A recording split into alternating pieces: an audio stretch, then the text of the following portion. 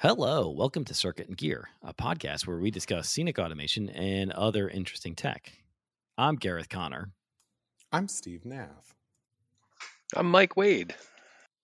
I'm Christian Bassey. Harry Beauregard. And I'm Zepp Elkerton. Holy moly, we've got quite a gang here today. And Zepp, it's your first time on the show. It is indeed, Gareth.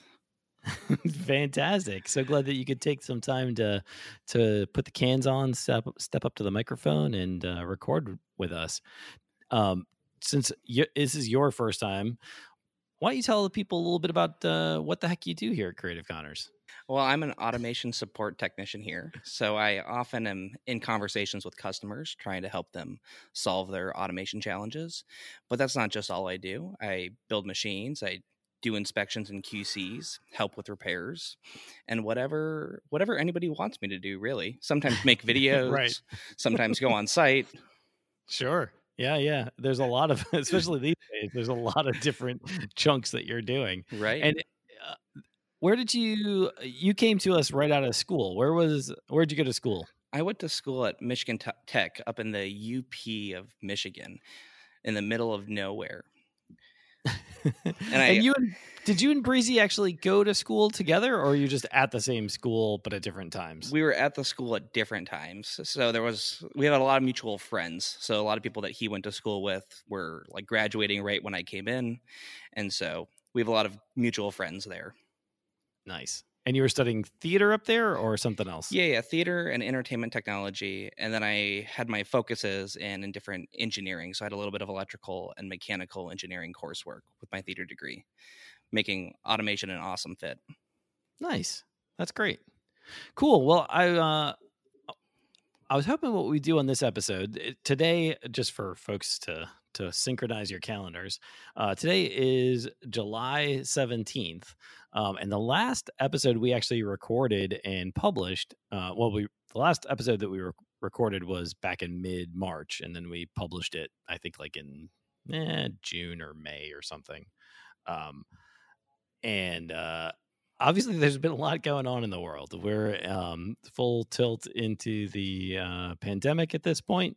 And I thought it'd be good to kind of catch up and bring the group together and talk a little bit about what we're doing and the challenges we've faced and how we're coping with all that stuff and kind of what's going on, because we haven't had an honest look at that in several months. So I just thought it'd be a fun conversation to dig in. It will not be your kind of typical automation show. We don't have as many of those kinds of stories, although we do have some. But then there's a lot of just kind of social catch up about what's going on at Creative Connors. So we got a little list here. We were all sharing the Google Doc, and everyone's chucked in some notes. I thought let's just kind of take these things as they come, see what everyone's got to say, and then I'm sure we all have little bits and pieces to chime in there. Steve, let's go to your stuff first. What you have a brief meditation on the notion of being out of things to do, in quotes, which is that's an interesting one. Yeah. So as we talked about on the last episode I was in, I sort of handle the balancing of the workloads here in the shop. And so when the COVID-19 pandemic sort of became real, and we got the incoming deluge of rental cancellations and postponements and things like that, there was, I think, a moment at the shop where we went, uh-oh, we're out of things to do. And everyone sort of put their hands in their pockets and sat down and went, well, that's it, pack it in. Right, exactly. 16 good years. That's... Yeah. I remember specifically like you, me, and Belf are having that conversation like first week of March of just like, I think we just got to close it up for now. And it's like, I don't think that we should do that. We should try to let's see what else we can do. Right. Right. Which is really sort of the interesting thing is that for at least like myself, and I think for Gareth, and I don't really want to speak for anyone else at the moment, but that's such a lie. Right, to sort of cut to it is that like, well, what do you mean there's nothing to do? Right. Yes. What you really mean is that there's like no immediate orders to work on. Right. Exactly. and that for a lot of people, especially more production focused here, it became like a threat to your identity of like, well, I make machines. There are no machines to make. I am without purpose. Right.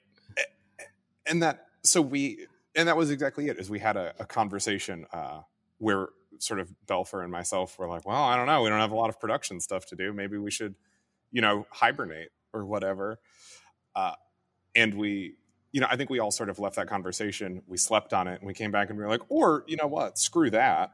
Let's just, why don't we do things instead? Right. Why don't we do, even if no one is buying the thing right now, what can we do to either make more things or better things, or just new and exciting things?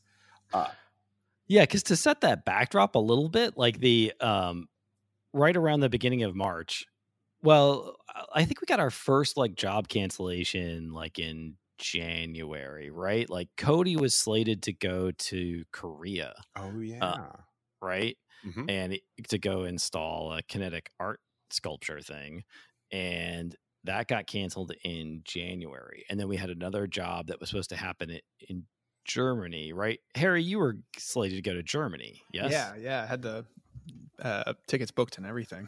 And then right, a few weeks before, they're like, yeah, we're going to cancel this whole huge event. And that was February that got canceled, or was that March? I think that was early February, yeah. Yeah, early February, right. So there was this kind of domino effect starting to happen already, but it was definitely happening with our foreign jobs more than the domestic ones at first. But they just kind of kept falling. And I remember talking to like our accountants and our bankers, and they're like, how's it going? And I'm like, well, it's all right. I'm saying, well, it's, it's not great, but it's okay. Like we're losing these jobs, but there's still other ones that we've got. I think that the US stuff still looks okay for now. And then shortly after that, you'd be like, well, the US like shows are all canceling, but we still think we've got like these US permanent installation jobs to do. And then like those would get canceled. I'm only laughing because like there's only, you laugh or cry, right? Like those jobs got canceled. And then pretty soon by second week of March, the job board was done. Like it was tumbleweed on that. And that, I think, like you're saying, Steve, that was kind of the initial reaction we had, was like, you look at the job board and you're like, all right, I guess that's it, right? Like, what do we do? We always take our tasks from this list and we then proceed from there. And that list is now empty. No, exactly that. And it sort of, we had that moment of like, all right, well, let's fulfill this last contract and then, lay everybody off and call it good. Right. And then switching back around and being like, well, or if we can do more things, like we're not, like there's money, electricity, like we haven't, lost the lease on the building yet. What could we do? Right. Was sort of what you came to us with at the start of that next day, was like, well, what if we flip that around and look at what could we do? And so that led to sort of two interesting things. In terms of the concrete, we sort of drafted that list that I think a lot of our scene shop friends know about. Like, well, okay, you can actually clean behind the screw bins, and we can take all the metal recycling to the scrappers, and we can maybe build some new shelves, take inventory and stuff like that. But that is a very finite list and is ultimately fairly short. And so it is. Yeah. And if you have everybody focused on it, it's amazing how clean you can get the shop in a couple of days. Right. Yeah. And then after that, you're like, well, I don't think we sweep again because we just swept. Yeah. Yeah, exactly. And then so it was like, well, okay, like what other things can we do? We have these sets of skills. We have these personnel. Shortly after, or like not shortly thereafter, but a little while thereafter, there was payroll protection money coming in. It's like, so what do we do with this? We have this opportunity. What are we going to do? And then so we looked at lots of other people have these things on their lists, but we looked at sort of finding other applications of our skills in some novel and interesting ways that I'm excited to talk about. But it did also lead to what I call the workload paradox, which is with a room full of people, still kind of glum, like, oh, I guess I can sweep or whatever. My days were getting increasingly out of control, busy, and taxing. Yeah. And the reason is because if, like, without the job board to point to, someone has to, like, generate this work, document it well enough for people to do it, and then confirm that it is done and provide support to it. And so a lot of the design group were like, oh, sweet, we can work on design. There's still work for us to do. There's always new things to make. Yeah. In our imaginations, where it doesn't cost any money to buy the material. No, you're absolutely right. And we'll talk more about the specific money side in a bit, but once we had the PPP loan in place, you're like, well, we have money for people. We just can't buy things. So anything that we can do that's like time intensive, but doesn't cost much in materials, like design stuff, that's perfect. Yeah. And it was a great opportunity to, again, when we could like open that up and say, well, okay, we can pay people to do things like learning. Maybe people could learn things. And so Right. like, we had some level of like quality of life upgrades. Like some people designed like new shelving in the cabling area.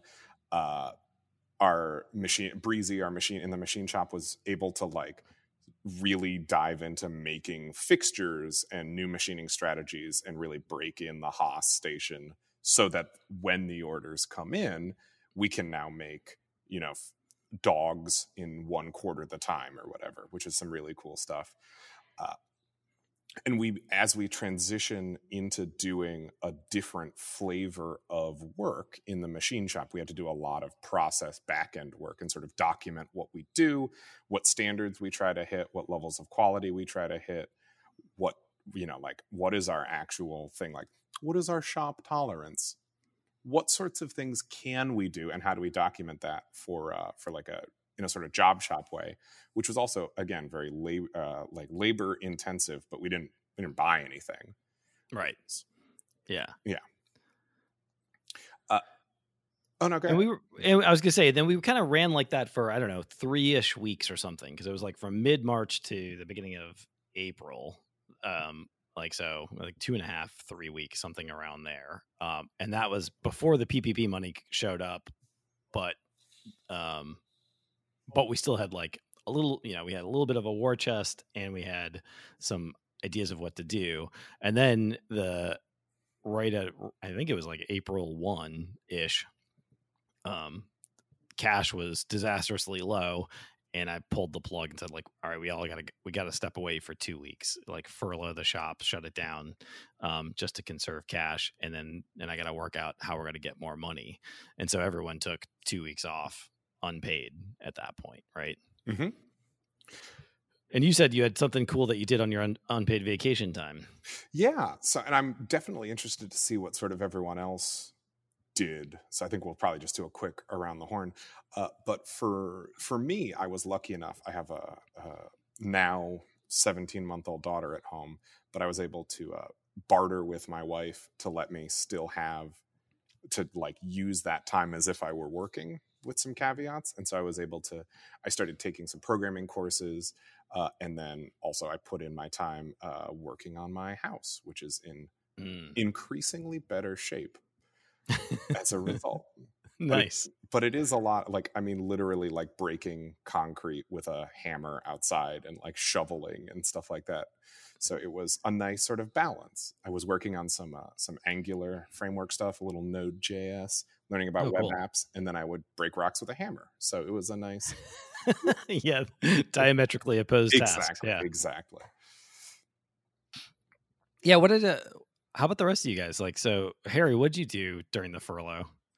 I've recently been getting into a lot of climbing, rock climbing, and gym climbing. Gyms were obviously all closed then, so I just started getting outside a lot.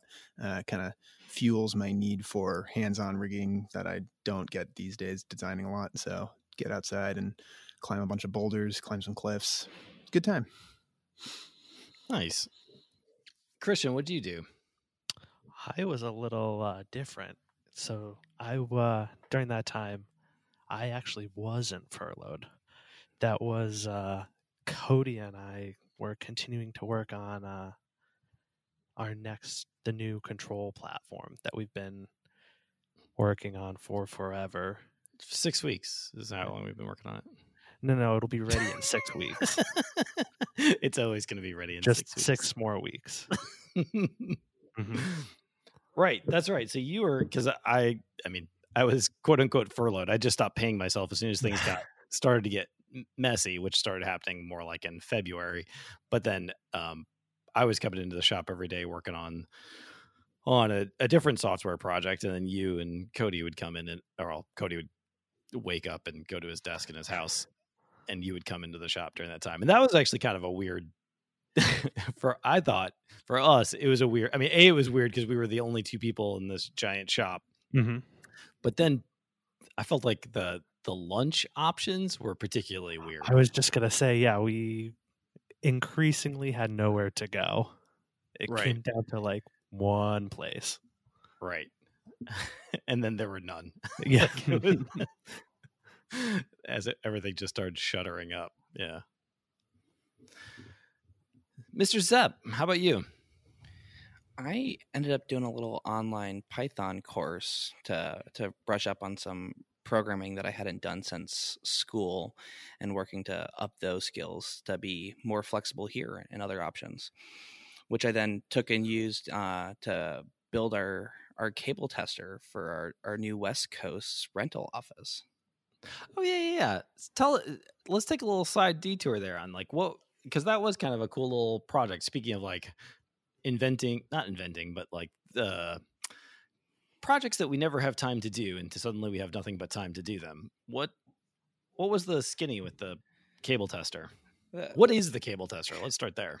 So we have a bunch of custom cables that we have here for our equipment that nobody else uses, and we thought it'd be a nice way to have a convenient way to plug them and make sure all the conductors are properly connected into the cables. And so it's a little microprocessor controlled PCB designed by Christian to run to check our cables. And so it was a fun little project for me to get my, hands a little wet and some programming and up those skills. Yeah, that's cool. So that's the furlough thing. Why don't we let's get on to Christian's segment next, because Christian, you touched on it a little bit already, but what were the things you achieved in those times? So that was we were making a lot of actually making progress on so what our replacement for the stagehand is going to be. And it's been talking about it for forever and working on it for forever. But actually, right before furlough, we had actually started making real progress on it, and continued that. And then also you started chipping it. So the thing that I was working on during that time and have continued to work on since then is we have a software package called Off the Shelf, which is how we run the manufacturing portion of the business. And we've been using that internally for 15 years, but we took this time to kind of spruce it up and make it into a web app it's always, not always, but it has in the last decade been a web app, but make it into a web app that's actually fit for public consumption. So that we can offer it to other small manufacturers to also help run their businesses. And you started helping me with that because I think similarly to like the just 6 more weeks, I think when I started on that, I was like, yeah, I should be done in about 3 weeks or something. It has been 4 months. Because during furlough, you were working on the building the sub products, and you're like, oh yeah, this will be a couple of days. And I think that alone was at least 3 weeks. Yeah, turns out that's a pretty complicated feature. Right. Yep. Yeah, and so you started chipping in on Off the Shelf as well. I don't remember when you cut over, but there was at some point that I was like, hey, we should yet again put the next gen stagehand on hold, because I mean, looking at it from a business perspective and looking at the entertainment industry, like I really would love to get the next generation stagehand done, but I'm also realistic that I don't think anyone's going to be super interested in that stuff for like a year, you know. It's like in that kind of time horizon, and we got to find something else to make money before then.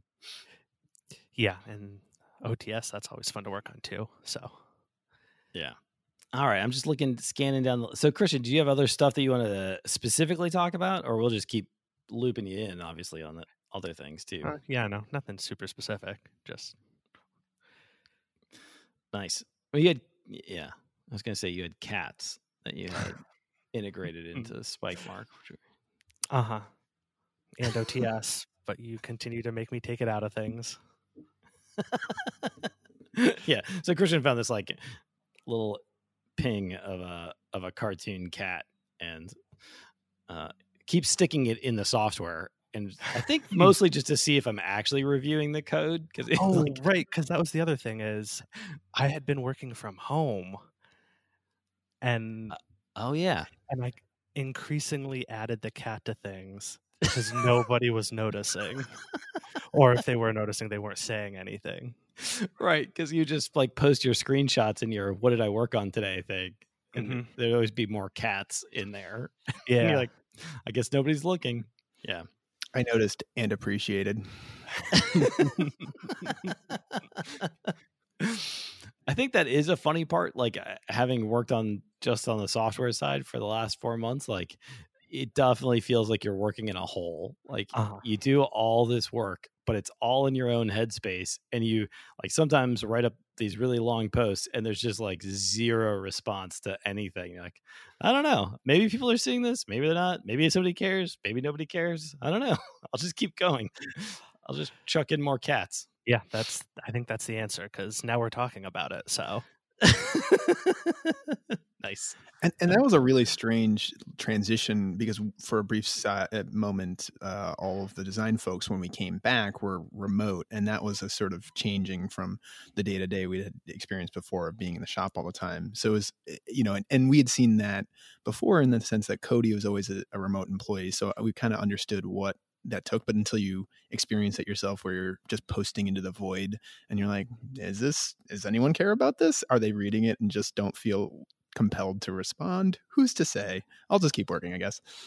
Yeah, no, that's right. So like, again, to kind of like put this in the time perspective. So by mid-April, we were back like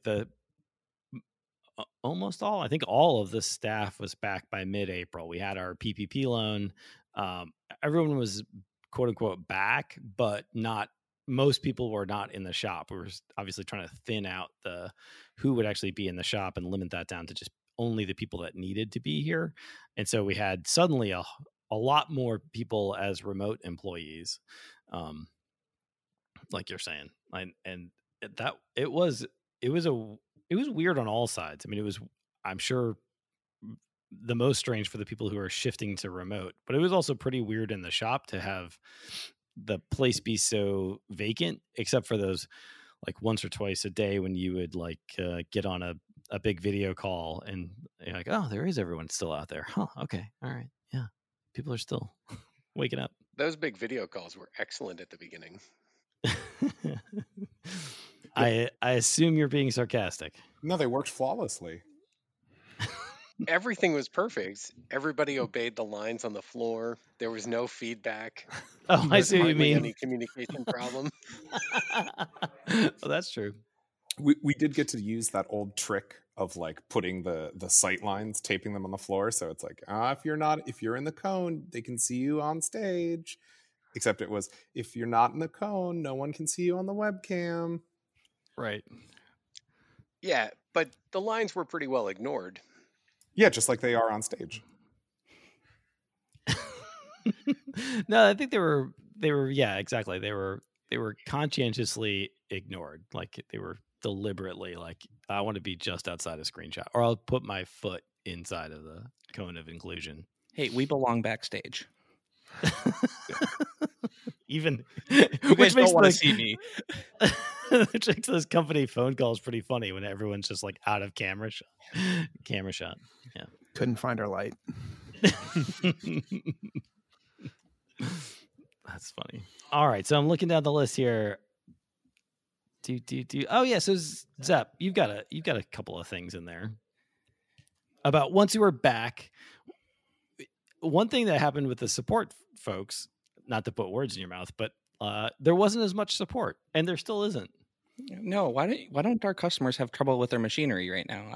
I don't understand. Because it's all working flawlessly. Yes, that must be what's going on. Nice work, guys. Keep it up. Yep. Actually, I really miss you. Call me. But anyway, that's right. And you can reach him at yeah, it's Steve's number.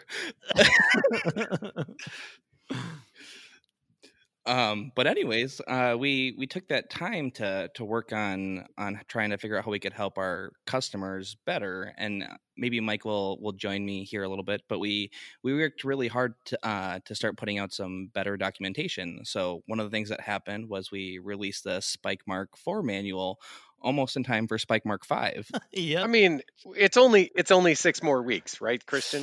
6 more weeks. No, that one's going to be Spike Mark 6 in 6 more weeks. Perfect. We did actually finally get the Spike Mark IV manual published, which is pretty awesome. It was only like 18 months in the making. It looks great. It really does look great. Yeah, I mean, I know it took a long Yeah. time, but it's worth the wait. It's a page turner too. And then we did we started working on videos to show off all the cool features of some of our new smart machines and some of our old reliables to make it more available to see all the nifty things that you may know about or you may not have known about and want to dig more into. That's true. Mike, you had like a huge list of videos that you guys were working on. Yeah, we started talking about it, in seemingly normal fashion. We're like, yeah, this is going to be pretty easy. I mean, I think we can do this in like 3 weeks. It's about 3 weeks. Everything's about 3 weeks. Yeah, it's about 3 weeks. And I think what 9 weeks later, 10 weeks later, we finally, well, I mean, not finally, we managed to actually run through the bulk of our list of videos that we wanted to put out. It was pretty impressive. We Zep and Rada in the shop busted out made a TV studio in one of our less used spaces and did some great work. It was pretty awesome. And that's all up on look at our YouTube page. Yeah, that's what I was gonna say, right? Yeah, YouTube. The YouTube channel has gotten a ton of love recently, and you guys did really nice work. It looks awesome. Thanks. I mean, Zep and Rada were, certainly up there making it all happen, making it happen with the camera and with the words, and Steve pitched in on at least one of them as well, so it was good. The dulcet tones of Steve. Oh yeah. Nice. And then Harry, it looks like you've got, why don't you take it from here? Pick up the next section. Yeah, I was lucky enough to have a project that carried through. We had gotten an order before the pandemic hit for some Spotlight practicals, but with the added caveat of now that's our smallest hoist that they wanted to have power down the line as we already have, but additionally a circuit of data. So been working on developing a design for a lifting hoist with power and data all down a single cable. And Steve had kind of done a bunch of the legwork attempting to do an iterative design on that before. And at some point we sort of looked at where we were getting, trying to do 2 drums and a couple cables, and we were finding that was maybe not tenable long term. It was just a little bit tricky working around the parameters of the existing hoist.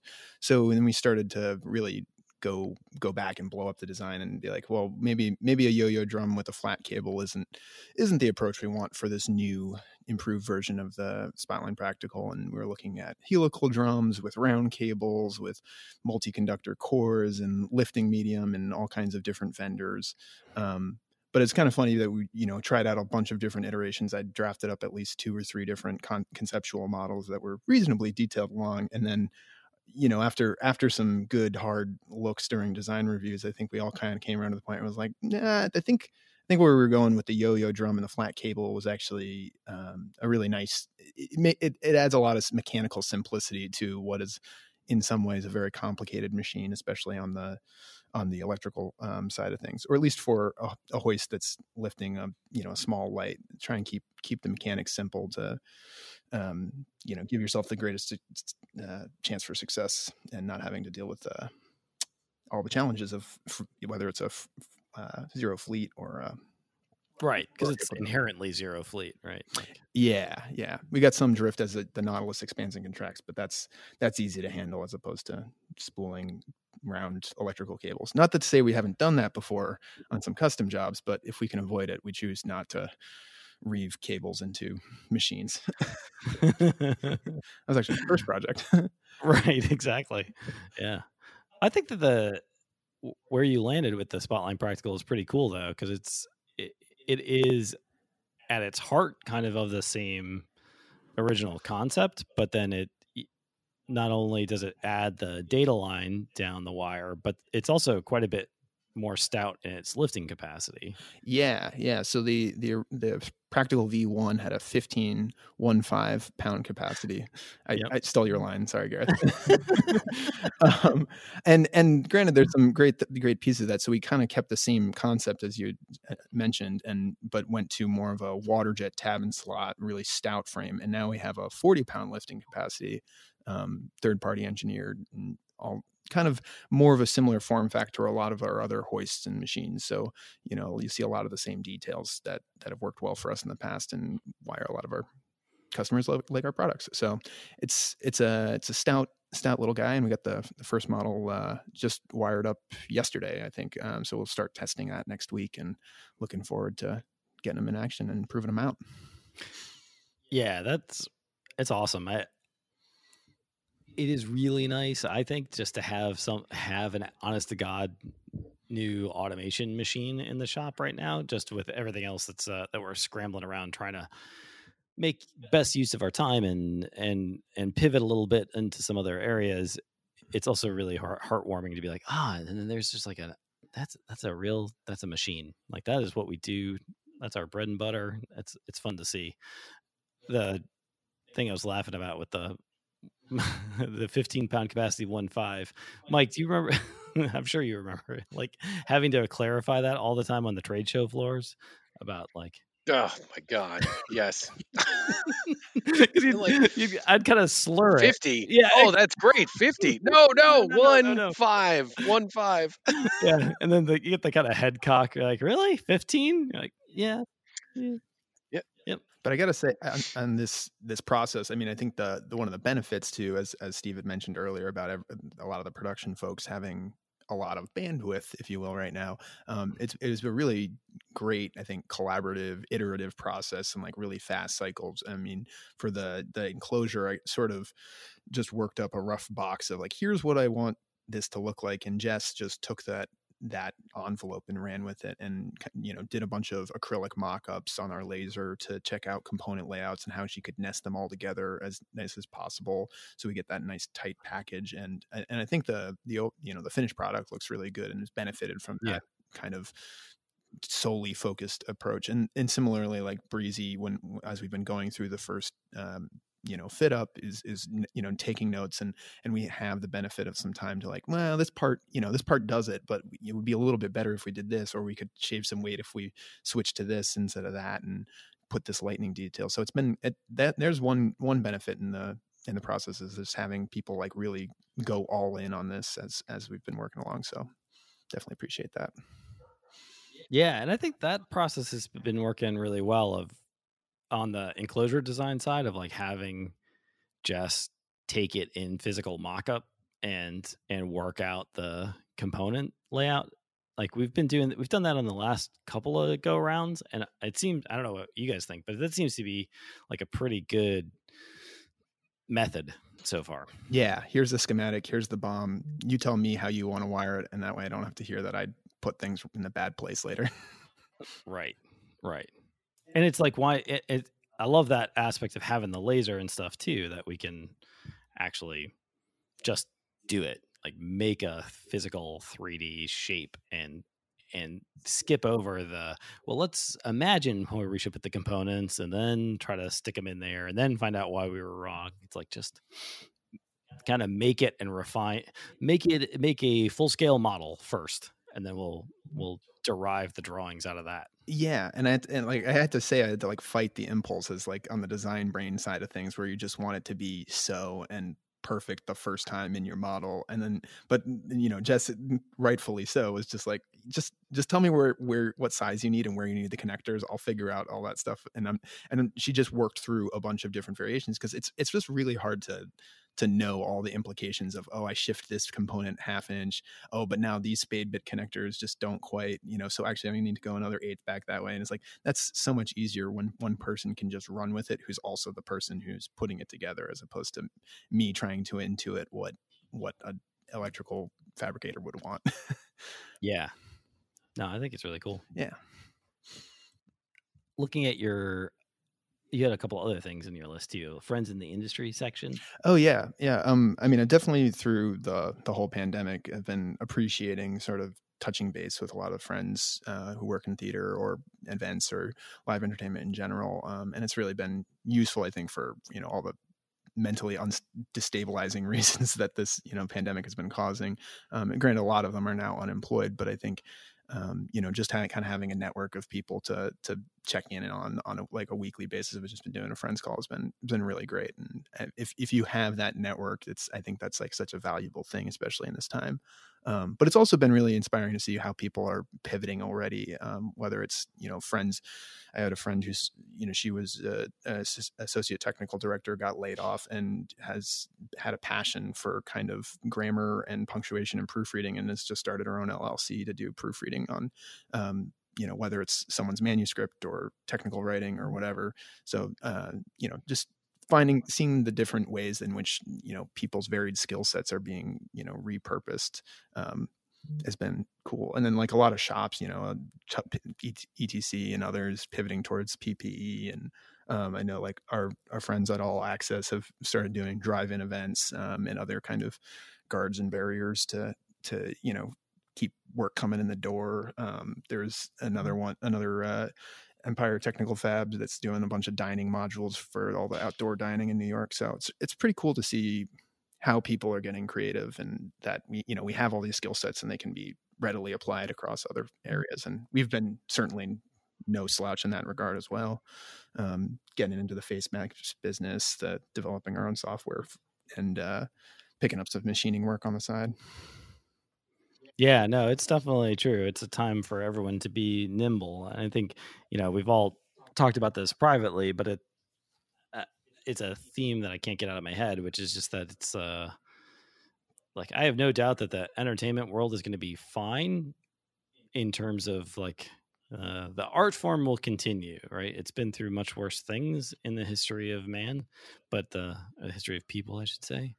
But it's been but it's not going to be quick. Like and the companies that rely on live entertainment are gotta shuck and jive for a bit to try and find something else to do, because it's going to be a while before we see live events. I mean, there's a whole class, I think, of events that are potentially never coming back. Like as we see more and more of our corporate customers that are able to do non-live events, do recorded webinars and so on, but to like really great high polished production value that actually work better and have no health risk associated with them and are cheaper.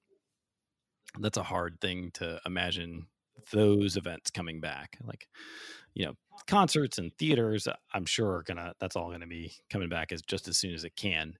But some of that work that we've relied on for decades, I'm not convinced is ever coming back. Yeah, absolutely. And it's tough to see your friends kind of going through that for sure. So just try to talk through, and if they got ideas about what they're doing, like, yeah, that sounds like a good idea. I'd be interested in that. And I don't know, any way you can. Yeah. I think on the adjusting to a new world order, it's been a challenge to kind of balance, not only two adults but now one child all working remotely at home. That the end of this year was a big deal. I think we pushed the limits of the bandwidth of our high speed internet. Your internet, yeah. And we learned that more than two people doing a video call, then nobody's video call worked. It's funny you say that, because I was just talking to our accountant last week, and he said the same thing, like that, like more than two is the death zone. Like that's where. Yeah, yeah. And and we left it. I've been working remotely for 4 years, and we left New York City and went up to Maine, and we are up. I'm actually here right now, and we got internet up here, and it's the same thing. We can have 2 video calls, no problem. The third one, no bueno. Right. Yeah, we were joking too that like one thing you never really expected out of all of this is that somebody in the household would become an IT admin, right? You're like, Dad, I need priority on TikTok. Get me into the router. I don't know if I've always been the IT person in our household. I don't know about you. Yeah. That's true. I just have never had to do so much network config. Like, No. like give me the MAC address of the device that you want to have priority here. I will take care of that for you. Like not things I ever thought I was going to be talking about around the dinner table. Like, but right. yeah. Well, it's time to learn new things. Yeah. It's time to learn new things. That's right. And I also learned, I learned some valuable lessons in the first couple of weeks there. I shifted my work schedule to earlier in the morning to try and apply some PID settings to our family schedule. Take the oscillations out.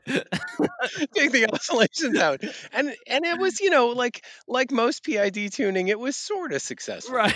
Some of the time. Exactly. Yeah. It shakes uncontrollably at times, but yeah.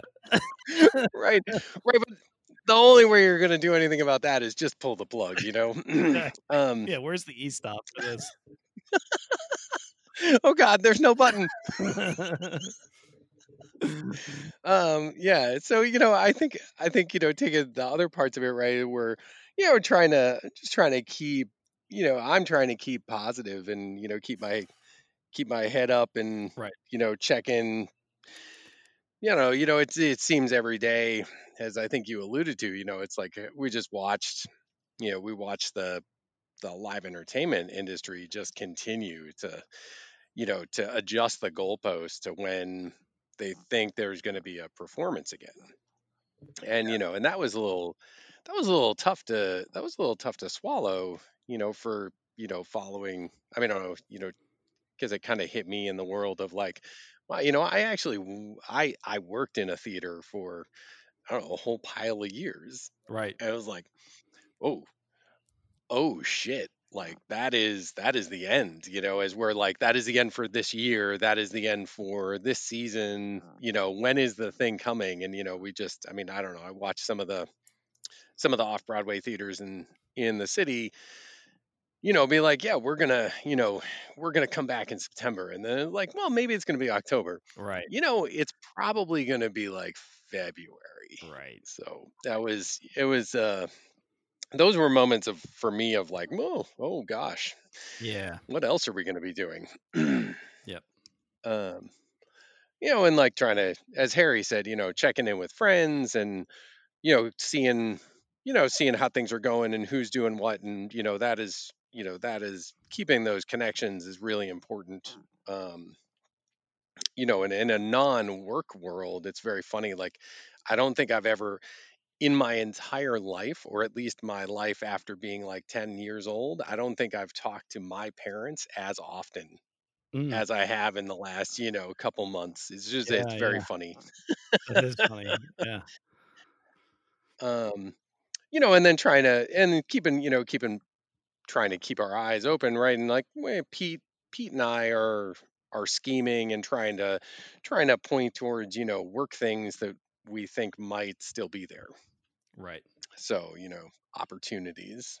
And and we've been, as we touched on, right, we've filled the lack of phone calls and questions about IP addresses with documentation about IP addresses, and and done all these videos, and we still have more coming. And for me, and it kind of, I think, in one of my bigger picture questions here is reevaluating what our automation seminar is. And it's pretty like, I mean, I enjoy doing them. I know that you and I have talked about, like in the moment, it's very exciting. It's all of the cacophony that surrounds getting prepared for it that is a challenge for Yeah. me. Um, and so I'm working on figuring out, I'm kind of updating that and um, trying to identify what parts of a seminar we could, potentially make available, Hmm. right? Publish on our YouTube page, and could we actually make the automation seminar a thing that we do remotely? Yeah. It's like, I don't know, not 100% sold, but I'm also not 100% against it. Um, it seems like it could be valuable. So, Yeah. yeah. Yeah. It seems like it. But I think it could be, but it's a cool opportunity. And I think then all of the payoff with all the stuff you guys are doing on the support side, to my mind, is that now it's always available on demand when people need it. Like it's no longer, not that it will completely replace talking to someone on the phone or having us there in person, but it's so great to have this library of information that people can go peruse and pull from. I think that's awesome. I mean, obviously the world's been doing that in other things for quite some time, but it's like giving us a chance to catch up on creating the content, is pretty cool. Yeah, it's just 6 weeks. Yeah, 6 more weeks. I mean, I think should be 6 pretty more much weeks. should be pretty much wrapped up. I'm pretty sure. Yeah. Yeah, wrapped right up. It'll be good. N plus 6. Yep. Well, it'll always be 6 more weeks. Cool. So, Gareth, what have you been doing? For the most, I mean, yeah, it's been a crazy time. Just like it is for everybody else. Different levels of crazy, or not levels, but different sorts of crazy. It's like trying to steer the business through this has been a little nutty. I mean, we've certainly had our share of ups and downs before, but I think this was, unequivocally the leanest time that we've seen.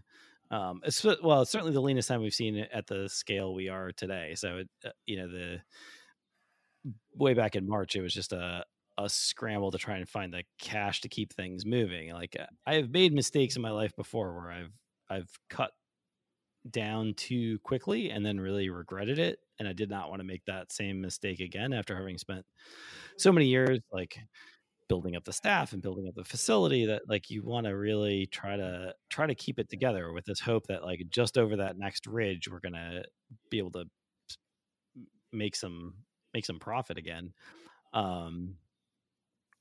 But and the PPP loan was a huge relief, and it bought us like a good 8 weeks of runway, which was awesome.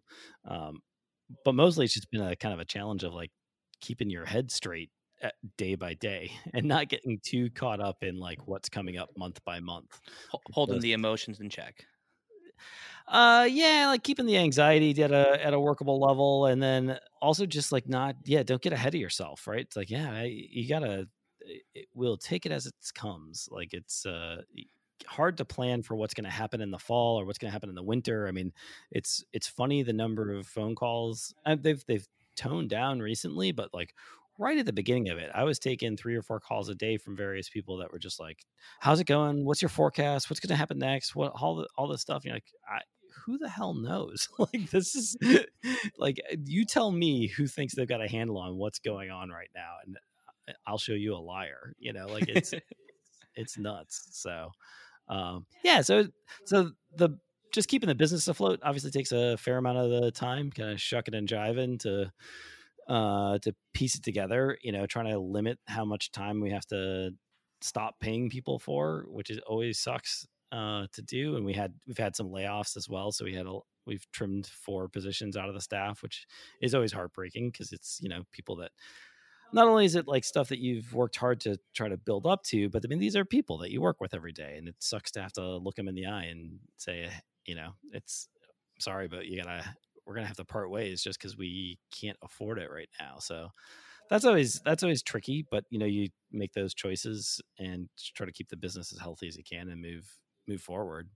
But then beyond that stuff, I've been really focused on off the shelf, which again is this manufacturing software that we've built up over the years. But it's funny, like once you turn your sights towards this is going to be for public release, the number of things that you're like, oh my God, we can never show that to people. Oh, Jesus Christ, that's a train wreck in there. Like, you know, it's like company is coming, like, oh heavens, like it was clean enough when it was just us. Exactly. I don't mind living in my own filth, but I don't want people to know I live like this. Yeah. It's in a ton of that. But on the, it's been, for me, it's been super fun. Like that part of it. Cause I have taken more time to do something technical than I have in years. And ultimately that's actually what I really, really like to do, is to work on technical problems. And that's been a huge joy for me to be able to focus in on that. And it's also been really fun to watch this product take shape so relatively quickly. I mean, I know that 4 months doesn't necessarily sound quick, but when you've been working on a piece of software, like picking at it, you know, in little fits and starts for 15 years, 4 months seems really fast. It's looking really cool. I'm really enjoying working in it more now. It seems really easy to navigate, and I know Steve was really excited about the update feature. He could see when somebody updated a sales order. Yeah, and there's lots of little quality of life improvements like that all over the place that we've. I mean, I only half joke, but like my wife's been making masks and selling them. And so she started using the software to track her mask production and keep her inventory correct and all that stuff. And this was like going back 2 months or something. I kind of onboarded her into the software, and we just about stopped speaking to each other. Well, really just she stopped speaking to me because she was like, this is so annoying to use. I was like, oh my God. My wife won't even tolerate this right now. So luckily it was all just like, I mean, it was all things that were relatively easy to fix once you could see somebody struggle with it, right? It was all about like smoothing out the data entry process and getting it faster to manipulate and stuff, and making things clearer, adding labels where there were none. Because like if you know where the bodies are buried, you just kind of step around those graves. But when somebody doesn't know, it's, you know, anyway, it shines a light on it. So it's been a lot of work, and it's been kind of nonstop. I haven't really taken a day off in 4 months. But that's also been, I mean, I also just kind of like it. I mean, I like work. And so it's a different coping strategy to keep, just kind of put your head down and keep moving forward on a project like that. But it has the added benefit of like, hopefully this will become a commercially viable, and it feels good to see it just about ready. So by the time this goes live, actually we'll be we should be past like either past the beta tester stage or just like at the tail end of the beta tester stage, and ready to launch. So do you have a launch date? 28th is the tentative launch date. Yeah, July 28th. Not 6 weeks. 6 weeks, yeah. Exactly. So yeah, that's what I've been up to. Well, thanks to everyone for tuning in and listening. I hope that this was it was good to catch up, and I think it was certainly cathartic for some of us to catch up, and we will catch you all next time.